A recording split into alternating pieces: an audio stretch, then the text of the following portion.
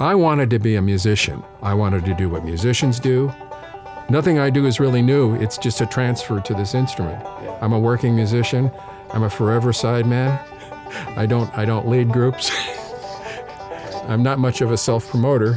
And but with a name like Cloud, you know, if my last name was Gespansky or something like that, you know, yeah, that's Buviar Gespansky on the banjo.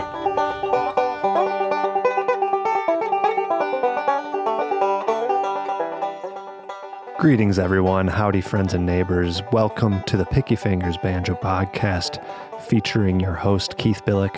Hey, that's me. And I'm sure glad you could all join me again. Last episode, I remember I encouraged everyone in the States to make sure you go vote, and that's now behind us. And it's been a heck of a week, right? So I'm here to provide some cleansing energy that can only be achieved through the beautiful sounds of the banjo and bring, you know, inner peace back to everyone who's maybe felt a little anxious, including myself. So happy to be back here with you, and I have a great episode for you. You know, another way to bring myself inner peace besides actually playing or listening to the banjo is to talk about my lovely, lovely Patreon supporters. And today I'm thrilled to be able to thank a gentleman named Pete Miller for his Patreon support of the podcast. Pete has a pretty familiar story that I hear about fairly often, where he played banjo once upon a time, but one reason or another, he had to put it down. But now with this whole COVID quarantine thing going on, he thought that would be a great time to pick it back up. So he bought himself a Deering banjo, and he's hitting those left and right hand boot camps pretty hard, and he says they're really helpful.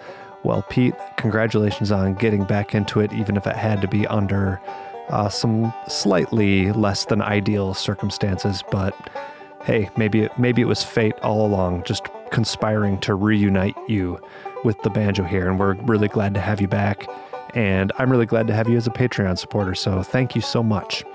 For those of you who don't know how to become a Patreon supporter but would love to, go to patreon.com/banjopodcast, and the vast majority of the income that keeps this show running comes directly from you Patreon supporters. So I am ever thankful for those of you who are able to do that.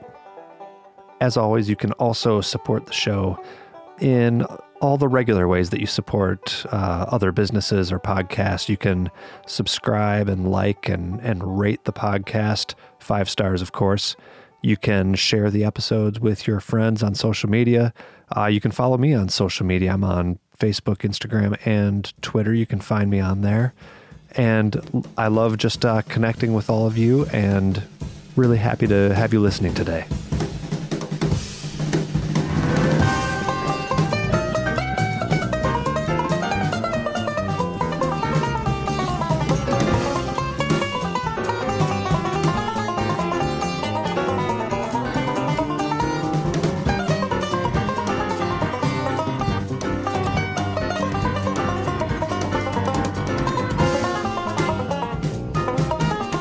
Today's special guest is Pat Cloud. Pat is one of the main groundbreaking pioneers of playing traditional jazz on the 5-string banjo. As you can hear in the music in the background right now, he was doing things in the early 80s that would still be considered pretty progressive and out there, even by today's standards. So he was way ahead of his time and still remains one of the best at what he does. I feel really fortunate to have been able to do this interview for quite a few reasons, not the least of which is this interview actually took place about a week before quarantine really hit. So it was one of the last opportunities I had to meet up with anybody in person for doing podcast interviews. Another reason is Pat is famously somewhat enigmatic. He isn't a big self-promoter. You don't really see him around at festivals and stuff, so he's a little hard to track down. And to that end, I owe a huge debt to a guy named Dub Pierce, who is a great banjo player in his own right, has a great YouTube channel where if you're interested in jazz banjo, Dub Pierce's channel is a great place to stop for that. But at any rate, Dub reached out to me and made the connection between Pat and I. And while I was on my vacation in California earlier this year, Dub arranged, he's a recording engineer, and arranged to have some studio space available for Pat and I to use for this interview. And you're going to hear more about Dub in the next part. This is actually at least a 2-part interview. Pat and I had quite a long conversation. He actually thought of a really intriguing idea that he wanted to compose a piece during the interview. And that is something that you're going to have to listen to part 2 for. But if you hear him refer to composing a piece of music on the spot, that's what he's talking about. So that was part of this interview. That's going to be in a future episode. But you'll be able to tell immediately that Pat is a very cerebral musician and has been one of the real true innovators on the instrument. So I think you'll really enjoy hearing what he has to say. So here he is, part 1 of the interview with Pat Cloud.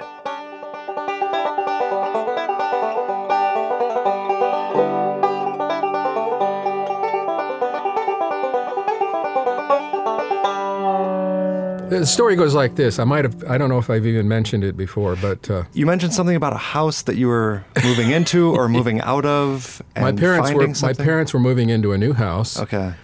And they were working, both of them. And so I was stationed at the house to let people in the backyard to work in the backyard. Okay. This was the summer of '63. And there was nothing but a couch, a divan, and sort of this retro-style record player, with the big horn with the speaker in the middle. Sure. Right? That sort of thing. With a little dog listening to it? No. It was trying to copy that, in a retro way. But so my mother said, "Oh, well, you'll be here by yourself. You need some music." Mm-hmm. So she went down to one of these clubs, store clubs called Unimart at the time, and bought 3 records. The one record was Mantovani Presents. And what is that? Elevator music. It's, Okay. It's schmaltzy. Schmaltzy kind of orchestral. All right. And then 2 other records, Foggy Mountain Banjo and Flatt and Scruggs at Carnegie Hall. Much better. Better. I listened to about 20 seconds of Mantovani. So you had good taste even back then. Well, I didn't really want to be on an elevator, So with this record player, you put a record on, it keeps playing it over and over again until you decide to turn it over. Mm-hmm. So it was wallpaper for about 3 weeks. Just looping them. Looping it. And it always was amazing to me because there's this Foggy Mountain Banjo album, there's this picture of Earl in a painting. Right. And he looks like this really funny look, and he's holding up these picks that look like weapons. They're filed off to little points, Yeah. And he's really proud. He's holding up his 3 fingers like this. So that got me curious. Okay. So when we finally moved into the place, my sister, my aunt, my mother's sister, they went to a swap meet and brought back things to hang on the walls. And one of the things they brought back was a Sears Silvertone style banjo, I guess, but with only 3 strings. It was a 5-string banjo, and they hung it up in the foyer, on the wall as a decoration. And I'd sneak this thing down, start the record up, and get a matchbook cover. And I didn't know, I could see there weren't all the strings there, but I'd sort of try to play along. I never touched the tuners, but I'd try to get a groove, acting as if. That's what a child does. Okay, yeah. A little kid. Acting as if is actually a great way to learn anything, actually. Sure, yeah. There's a kind psychology of fake it till you to make it sort of thing, yeah. So, my mother, she knows her son. She would say to me, "Now, Pat, put that back. You're not allowed to touch that." Mm-hmm. And yeah, that's the ultimate temptation right there, is the forbidden fruit. Yes. Cool. So a friend of my father's took me down to a music store, and bought a new set of 5 strings. He played a sort of a Merle Travis guitar style, and he tuned it up with a pitch pipe to, C banjo tuning, and just started to play with these 2 fingers. Mm-hmm. And I wouldn't let him out of there till he showed me how he did that. Yeah. And that was the beginning of it. So did you progress pretty quickly then? And was it the Scruggs style that really caught your ear that you wanted to pursue? Luckily, the record player had a 16 and 7/8 RPM on it. So I was told by this guitar player friend of my stepfather's that if I wanted to learn, I should learn off the records. And he said, slow them down, slow these records down. So I started out with plastic picks, the sort of, then I don't know how I got hip to Nationals, but I got some old Nationals. And I even filed them. To look like the Foggy Mountain Banjo exactly. painting? Yeah. Earl was my beginning influence. I mean, I wouldn't be sitting here talking to you. Right. Little did I know I'd spent half a century doing it, but it's amazing to me. So then, obviously what most people know you for at this point is being the dude who figured out how to play jazz on the banjo. What was like the next step from going from slowing down Earl to maybe developing your melodic sense and the way you approach the banjo in that regard? There was a banjo album called New Dimensions in Banjo and Bluegrass by Eric Weisberg and Marshall Brickman. And they were doing some of this kind of melodic things. I think Gordon Terry was playing the fiddle. I think even Clarence White was playing a little bit on it. And, well, that's interesting. Mm-hmm. I think at heart I've always been a melodist type of person. As opposed to maybe a more, rhythm-oriented person? I mean, you obviously need both, but... I've always liked melodies. I think I dabbled in classical guitar at that early period. Anyway, I learned by taking the same way you did with Earl. Yeah. Okay, but you also have kind of your own way of getting around melodically now. When did you start exploring those kind of things? That's a hard question. I'm not sure that... All I wanted to do was just see what it looked like. Mm-hmm. All I wanted to do, if I heard... Later, it would be any instrument, piano, I just wanted to see how it looked. I guess I've had this thing where if it obstructs me, I'm not a technician, I'm a opportunist in terms of technique. If the banjo doesn't like it, I'll pretty much abandon it and try some other approach. Okay. If there's a phrase or something that I want to learn, then I'll see what the banjo does like and see if I can keep the gist of something without getting too far away from it. Unless I'm trying to make something up, then I'll truncate or concatate or phrases and things like that. So. And by something the banjo doesn't like, what do you mean? Just trying to play a melody that for some reason doesn't lay out in a friendly way on the fingerboard? It's all in my head. It's a personal mythology to me because it has nothing to do with anything it's verifiable, But you had a sense of this is something worth practicing and working on and developing versus this might be a dead end or this is for someone else to figure out. You've nailed it, Keith. I tell you, for the first 20 or 25 years, I said, this is a lost end. I thought maybe if I tried to just learn as much as I could about the system here, the G tuning and all of that, that it might be something that would be worth, that people would find valuable. But I don't think so, really. I think all it is with me is that I have to know how it's done. That's what got me to sit down for hours in front of a record player.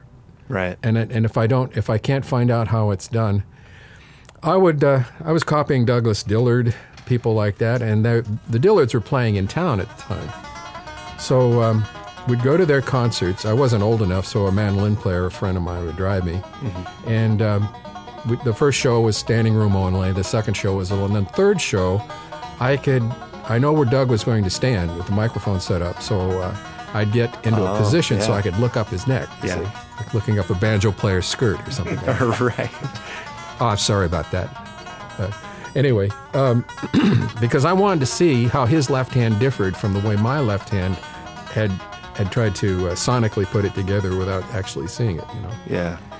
But like anybody else, Douglas Dillard or Scruggs or any player, you know, they're in a constant state of either changing or so. Some of the stuff he was doing was new to me because he wasn't playing it the same way. He did it on the record, you see. Yeah. Am I getting close to the gist of your? I don't think that what I'm doing is. I can't identify it as anything unusual. Yeah, I was just a little shocked to hear you say something that to me sounded like you were taking the easy way out when you said you would abandon it if the banjo didn't like it, because everything about your playing does not leave anyone with the impression of that you're someone who took an easy way out, because to us mere mortals, what you do is really difficult. If I find something, let's see, how could we say this? I mean, it's well known. Mm-hmm.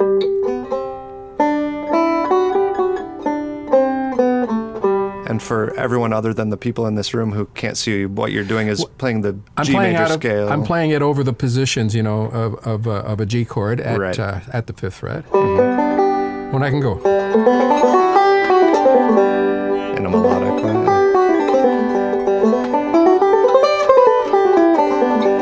And so it's open strings. It's a cross string kind of playing.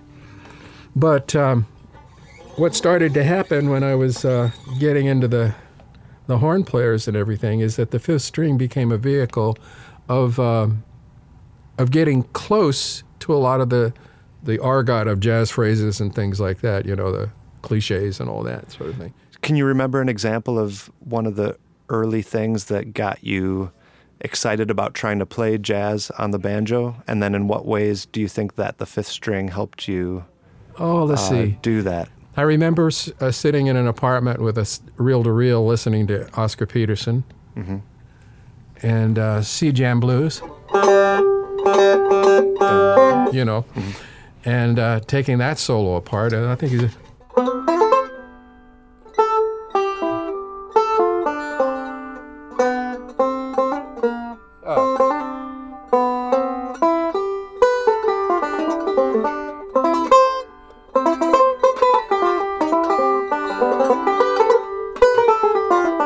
something like that.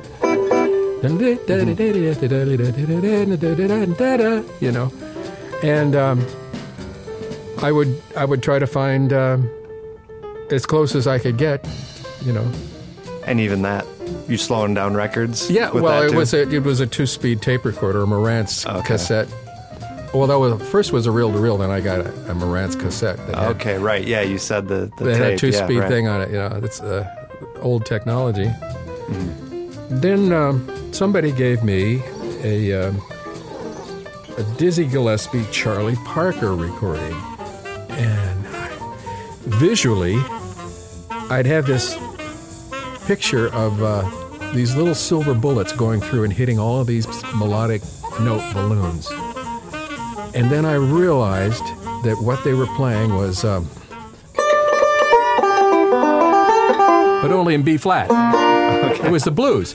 And they were using all of these transition types of chords. So I bought a Joe Pass book. Oh, okay. And so, you know, with it. Yeah. Anyway, so I started the best I could copying those kind of, which is a little more difficult because of the range of an alto sax. Mm-hmm. So I would take what I could find and see how it looks, you know. Okay. You're talking about the Charlie Parker lines now? The Charlie Parker lines. And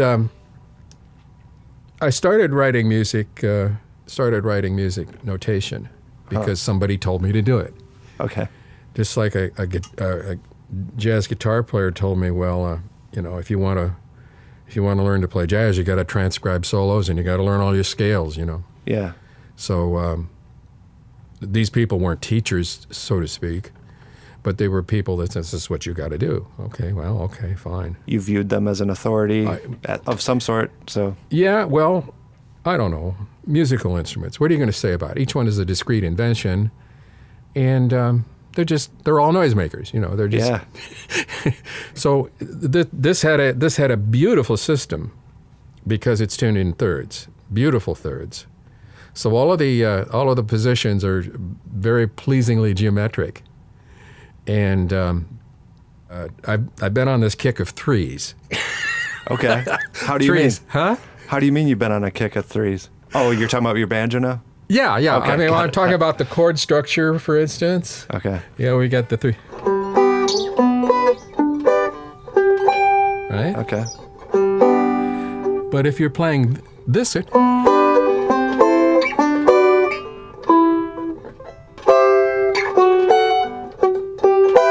this.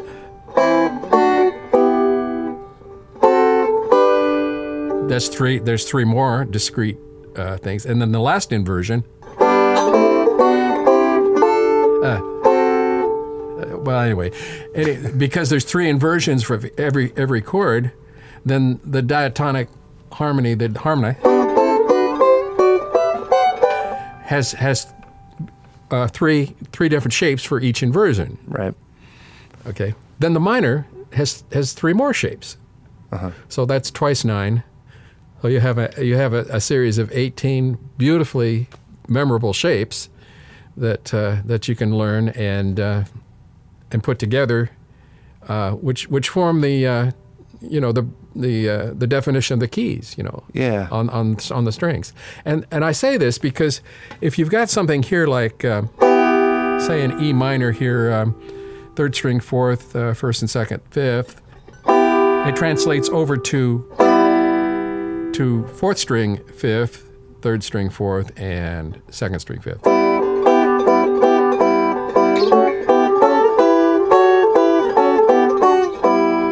And you get a nice little E minor sound. Yeah. This might be a bit of a tangent, but do you know what synesthesia is? Are you familiar with that? I knew you were going to ask that. Really? How did you know? I see colors. In fact, that's why I'm going to write a song. Oh, okay. Because I don't mean to steal your thunder. Oh, no, it's all right. It's not that. It's just that I rarely mentioned it. The tuba player at Disney knew what I was talking about. Huh. C is sort of an amber. F is moving into I don't know. It's not quite green, but sort of yellowish green. So this is right on for you when I ask that. It's not like they pop up in front of my eyes or anything. It would be just the same as if I said Abraham Lincoln. Now you're looking right at me, but you know what Abraham Lincoln looks like. Sure. Yeah. Yeah. You don't have to close your eyes and get a blank screen and all that. You know, or a purple cow, or whatever. But the difference between a synesthesia, a synesthetic, is that what you would call a person with? Yeah. Is Abraham Lincoln has an objective visual component, whereas a musical note And I understand doesn't. different kinesthesists. They have different mirages of Sure, colors. sure, They'll see differently. One lady who was a great pianist said that she sees the key of C or C as black. Right. Very so it's dark, still sunny. subjective. It's a subjective thing. Between the people. Yeah. but- And I thought everybody was that. I thought everybody saw colors when it isn't like they just stark out and paint across the. It's just sort of an inner kind of thing. I'm not even aware of it at first, but if I'm jamming with someone, if I just relax and cool it, and look at the guitar player's hand and just sort of, it'll start to happen. But it's one of these things. It's like this. If you try to grasp it, it's elusive. But if you just relax, it sort of makes itself. Especially after I feel that I've gotten the progression down, then I can see the panoply go across, in a sort of benign way. That's incredible. I'm not It's somebody not who as experiences that. It's but- not as stark as it is to describe it. It's a very sort of inward kind of. If I'm at home on the couch with my eyes closed, I see it really well because I'm relaxed. Well, I just noticed that everything you say seems to come back to either a shape or a visual component of some sort. So yeah, I was really curious about that. So that makes a lot of sense. Hey, sorry to interrupt everybody, but I just couldn't resist an opportunity to tell you about the world's most trusted source for new, used, and vintage fretted instruments, and that, of course, is Elderly Instruments, which is a family-owned business located in Lansing, Michigan. But if you're not in Lansing, that's okay. They ship worldwide, too, and they just have a vast selection of acoustic guitars, electric guitars, ukuleles, mandolins, all the accessories and books that you'd want for either of those, and of course plenty and plenty of banjos. And something that people don't often think about when you're buying stuff like that, particularly entry-level instruments, is the fact that they have a world-renowned repair shop as well. When all those instruments come into the store, if they do not pass a thorough setup and inspection by the repair shop, they get sent back, and that sometimes angers the suppliers of Elderly Instruments, but it lets you know that Elderly stands by their products, and they also have a helpful and knowledgeable sales staff to help you find what you need, and you can be confident that you're going to get something that is set up to Elderly's high quality standards. So if that sounds great, and I know it does, check them out at elderly.com or call 517-372-7880 to speak to one of their helpful salespeople. It's where I go, and it's where you should go too. The Picky Fingers Banjo Podcast is also proud to be sponsored by Peghead Nation. With Peghead Nation's streaming video courses, perfect for quarantine by the way, but they have courses in banjo, guitar, mandolin, fiddle, dobro, upright bass, and ukulele.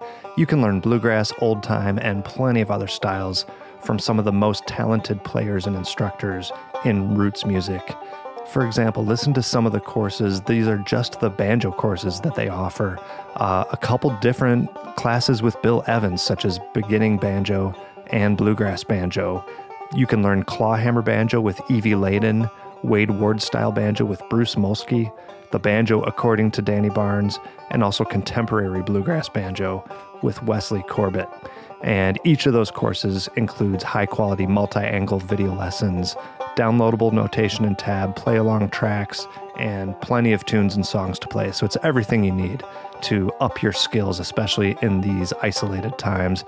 And listen up, because this is the best part. If you join any of Peghead Nation's video courses now, you're going to get your first month free by going to pegheadnation.com and use the promo code PickyFingers at checkout. That's Picky Fingers, all one word, all lowercase, at pegheadnation.com. Check it out. The threes that I'm talking about are the chord forms, for one thing. Mm-hmm. The structure of the neck, you were asking about, what was the question you asked? You asked, you thought that I had some different way. I can't identify that because I just look at people's left hand. Uh-huh. But there are a couple of things that are interesting. Let's say if we're in the key of G here. And I'll third string open, fourth string at the seventh, second string open, third string fifth, first string open, first string open, second string at the fifth, and first string at the fourth, and then fifth string. Well, I look at this as a breaking point on top. For one thing, when you get up the neck, it facilitates the use of the fifth string. Mm-hmm. So like this, they shift down in pairs. This is the first and second string, second and third, which is second string 7th, third string 9, and then it goes all the way down to the third string 11th, fourth string at the 14th. Right. All right. I call these breaking points because in different keys, say we move to B flat, you have it there and you have it here.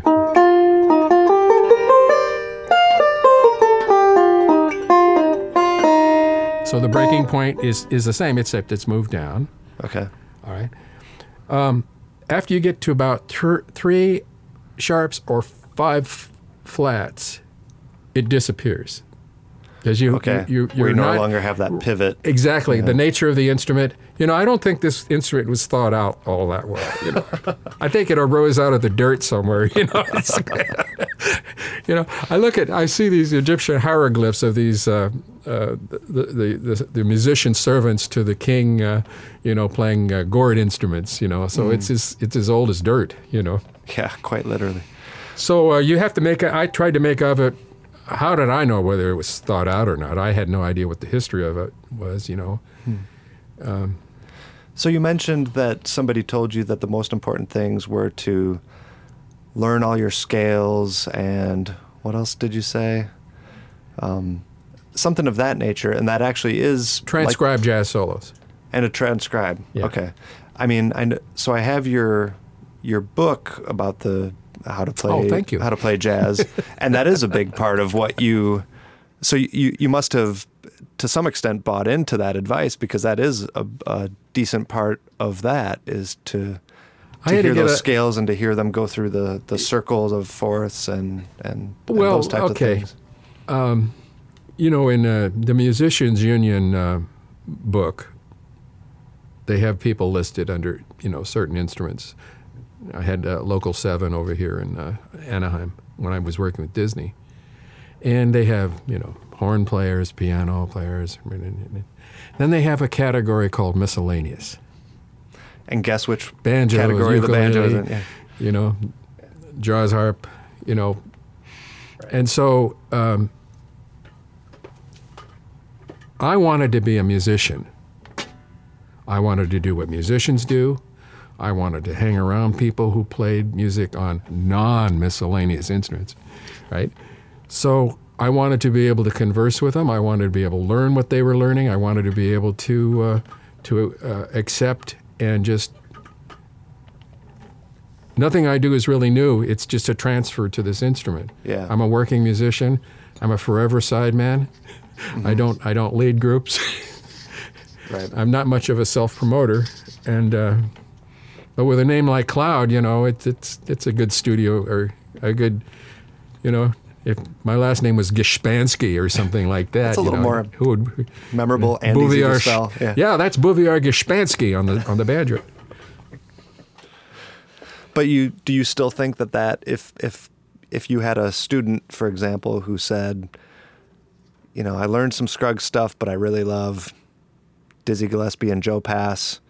What should I do? That is what you would still recommend. Well, that's why I wrote the Straight Ahead Jazz Banjo book, because I wanted to at least give a brief preview of some of the things that were transferred from things like guitar music, piano music, and horn music.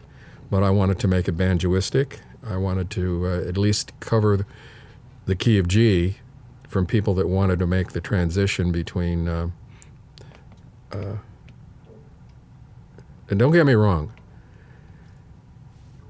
my assessment of where this instrument is that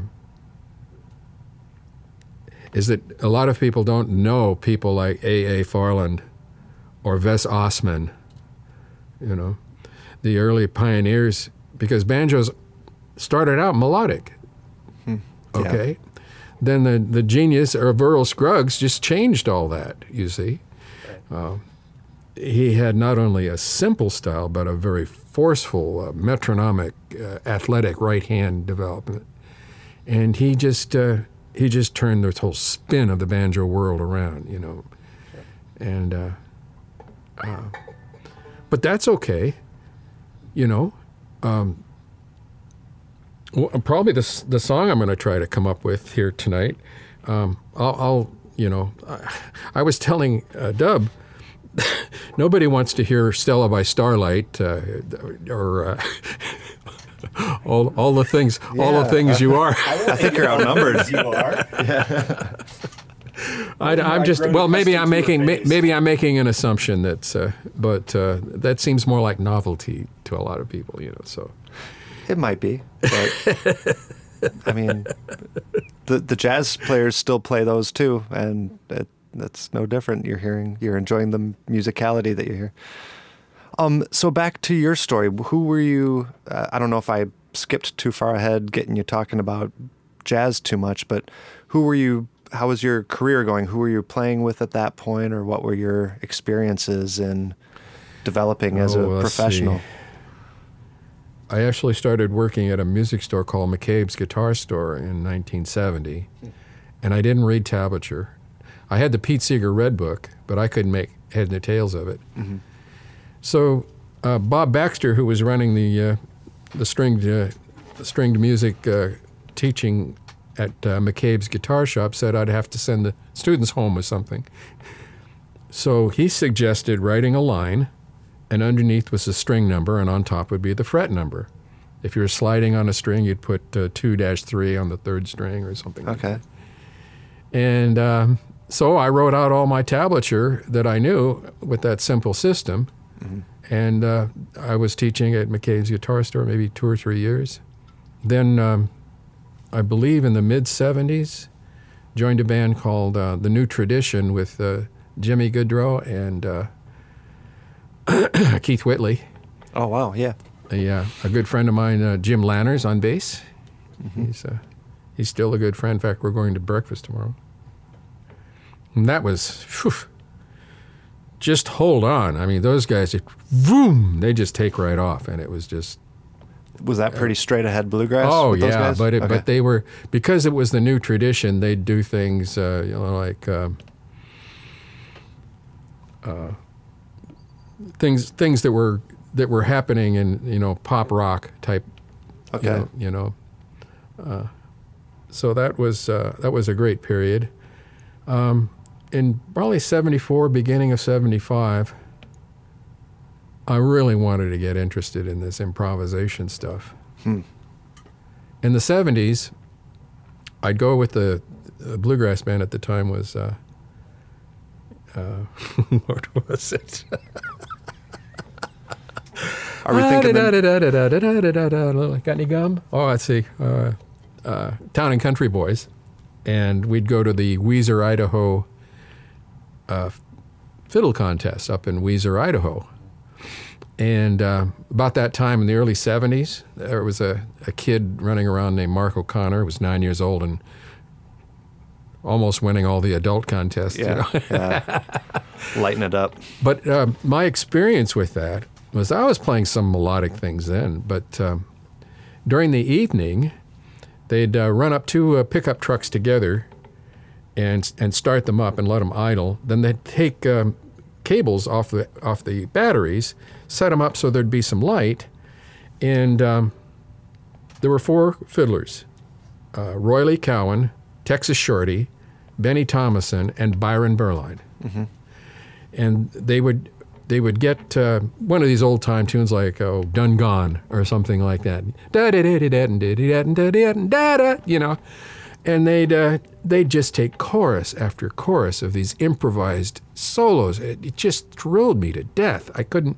It just changed my life. Okay. And I just wanted to know how that was done. Up to that point, you didn't really improvise at all? No.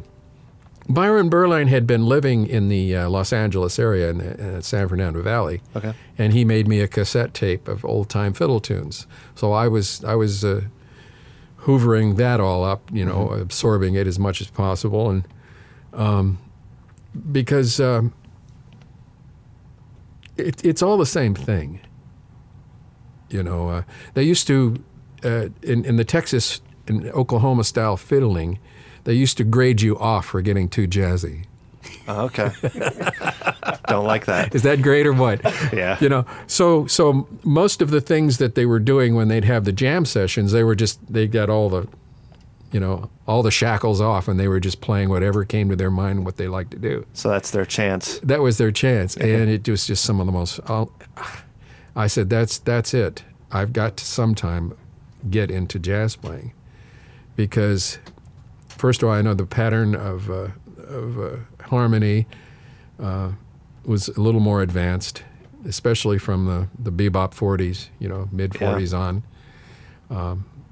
I remember reading an article, I think Benny Goodman called bebop Chinese music.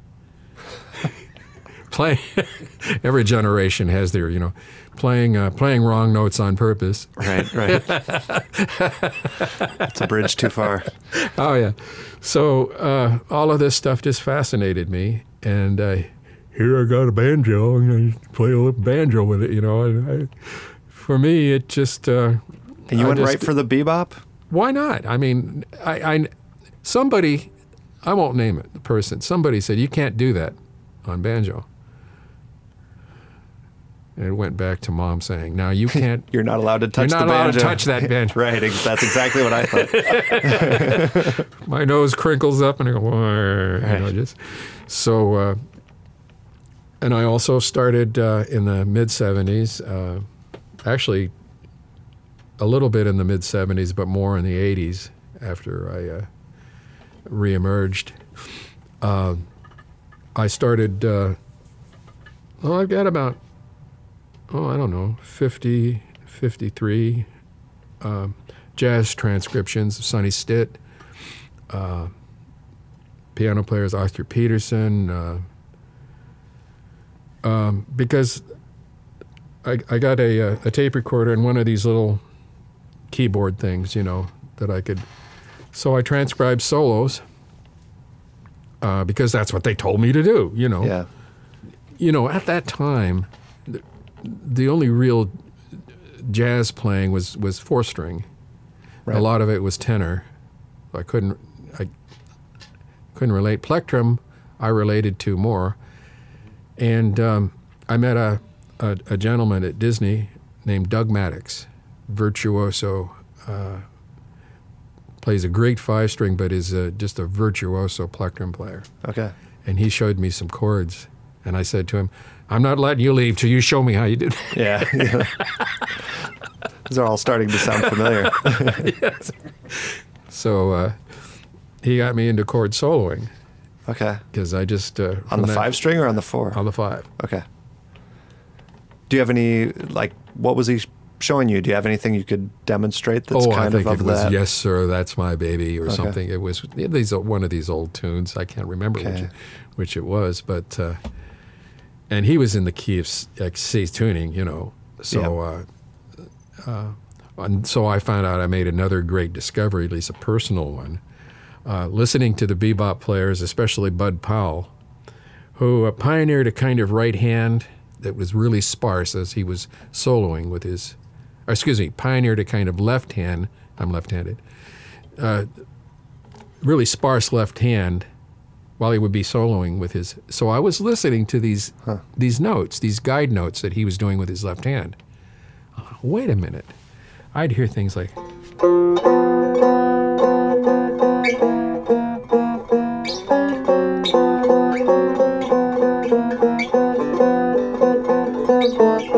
That sort of thing with the left hand. While he'd be tritones, basically? Yeah, tritone little things. Sometimes they were open fifths, but he's concentrating on his right hand solo, you see. Sure. And and then I discovered that if you wanted to play a 13 chord, all you need is the tritone and the 6. Just like that. With that kind of voicing, move this 13th or the 6th down to becomes G7 sharp 5. Move the whole position down to you got C9. Sharp the 9 and you're back.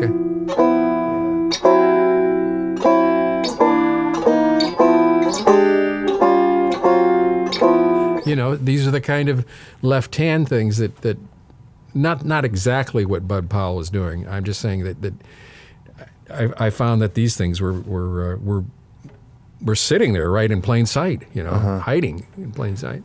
I guess an obstacle that definitely frustrates me, so I imagine it probably frustrates a lot of other people, is even going from something like what you just demonstrated, maybe we can understand how to make these chords, but then if you try to listen to bebop and try to figure out, now what, I know they're in there somewhere, but it's so hard to hear on an internal level, the same way maybe a lot of us hear a 1-4-5 change in a bluegrass song.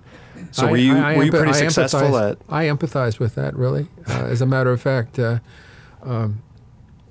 transition is not as onerous or hard as you might think. It might take a little bit of listening to some of the key albums,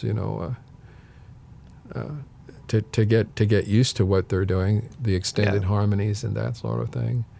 But I'd be listening to a Charlie Parker solo right in the middle of it. He quotes Popeye the Sailor Man. Yeah. Or something like that. It's all just melody, Sonny Rollins, what did he do? I'm an old cowhand. Oh, in what context? Jazz context. Okay. Yeah. I didn't realize that. So to these guys, it's all just melodies. But, and I could say that all is not just sugar and spice all the time with playing the banjo, because I would give workshops, and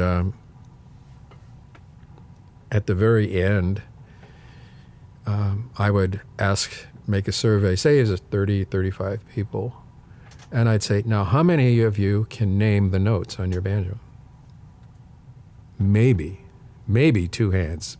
Three if you're lucky, yeah. Huh. And this would be at like a festival situation? Yeah. Festival setting or something? Banjo camp, that sort of thing. So, to me, that's discouraging. Yeah. How many have actually taken the notes on a banjo and matched it up to standard notation? Which is why I always present all of the material I have in both standard and tablature. So that they can see that so correspondence. That they can see, so they can see the correspondence. And in fact, part of what the banjo likes,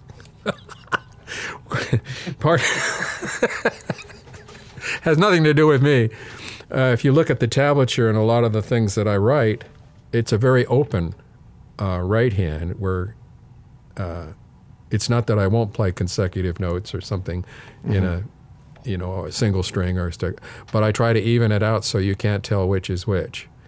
I like to keep legato phrasing with open strings if I can, but if I want to make a point, then I'll play a melody staccato, that sort of thing. Sure. But I like to be, I don't like to get way up the neck and, I don't like to do that. I like to play it, Yeah. So the thing that is discouraging to me is that it's almost, I'm not saying this with all players, but there's no reason in the world that that you can't sight read to banjo. You don't get that much of I'm a very mediocre sight reader because I just don't get a chance to practice it or do it that much. But So we kind of got in this by talking about your desire to improvise like those fiddlers at that Idaho convention. Yeah. So you said you transcribed a whole bunch of solos. How, I don't know, I guess I'm not sure what I'm asking other than how did that transition into you solving this puzzle of how to improvise like those people that you were saying? God, I don't know. That's why, I'm still not totally aware of what's going on. I admit it freely. I was going to play you a Berline version of a tune, maybe. Go for it. Yeah, it's called, what the heck is it? Tom and Jerry?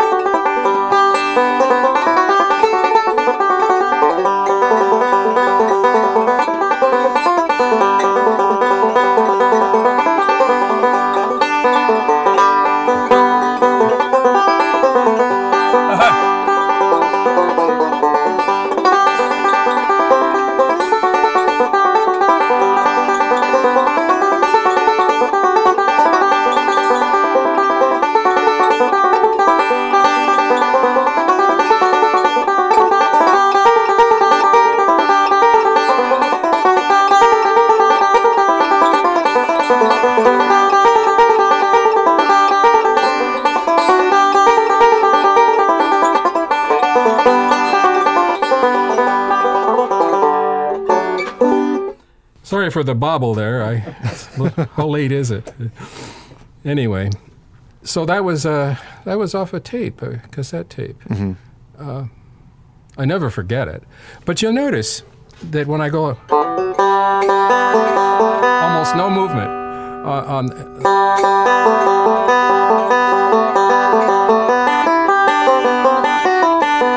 That's being opportunistic. The efficiency, you mean? Yeah. Okay. Hey, you nailed it. That's it. Yeah, that's a ticket. I'm efficient. Yeah.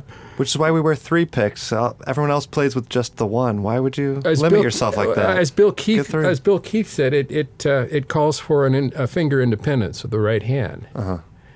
And that's a very difficult thing because just up in our brain, neurologically, we're wired to grasp. Mm-hmm. So forward rolls, Yeah. grasping.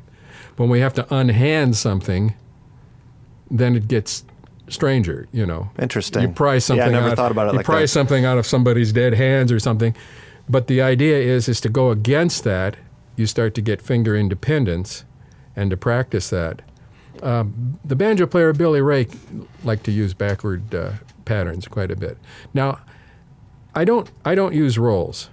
I have no idea what they are. I know people give names to these patterns and everything, forward, Sure. backward, square, upside down, Yeah. blue, red. But I don't know what they are because I didn't learn that way. I learned the most inefficient, horrible way that a person could learn, and that's one note at a time, trying to move a pin over a needle over a record, Just learn what the note is and then try to figure out how to go get it. Right, and my mother would she said, you never play anything. It's just, you just keep repeating over and over and over. You never play anything. Why don't you play something? That is So I playing finally, in other words, instead of learning rolls, my first song that I learned was Little Darling Pal of Mine,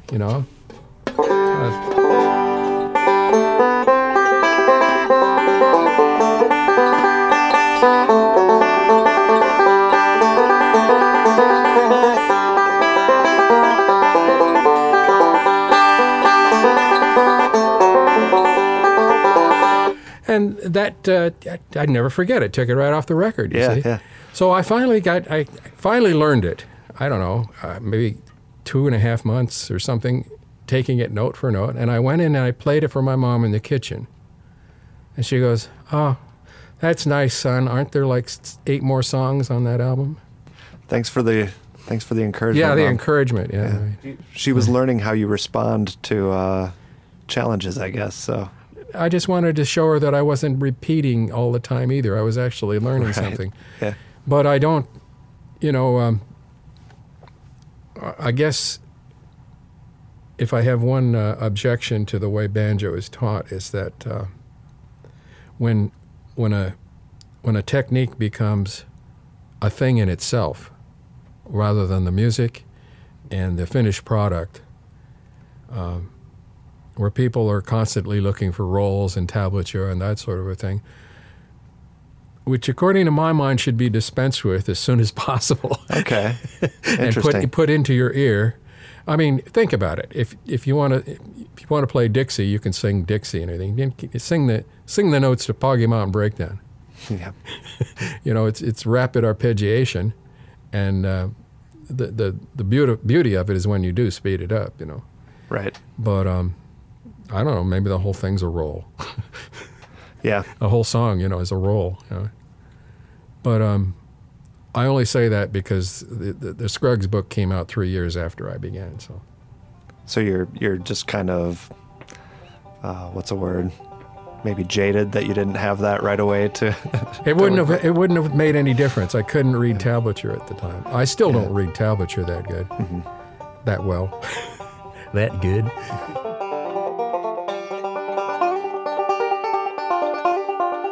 Folks, there is plenty more to come from my conversation with Pat Cloud, but you are going to have to wait for a future episode for that. Lots of good stuff still to come. You did hear several sound clips on this episode in order. They were Black Wolf, performed by Pat Cloud, 8th of January, performed by Eric Weisberg. Doug's Tune, performed by Doug Dillard. Sea Jam Blues, performed by Oscar Peterson. And Bloom Dido, performed by Charlie Parker and Dizzy Gillespie. Once again, thank you to Pete Miller, the Patreon supporter of this episode. Go to patreon.com/banjo podcast, and you too can be a Patreon supporter. Get a hold of me, pickyfingersbanjopodcast@gmail.com. And that's all I have to say for this. I'm going to see you all next time for the next episode. Cheers.